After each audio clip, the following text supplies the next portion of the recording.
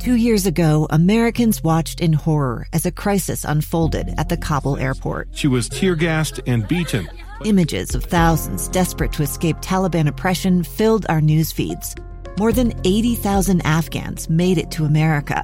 But the story didn't end there. It was very cold. There was no power, no heat. Who would help our newest neighbors?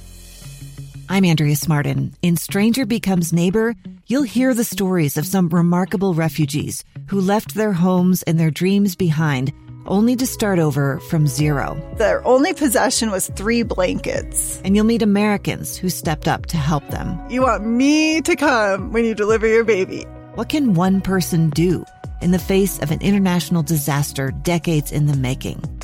That's Stranger Becomes Neighbor. Find us at kslpodcast.com. Follow us on Apple Podcasts or anywhere else you listen.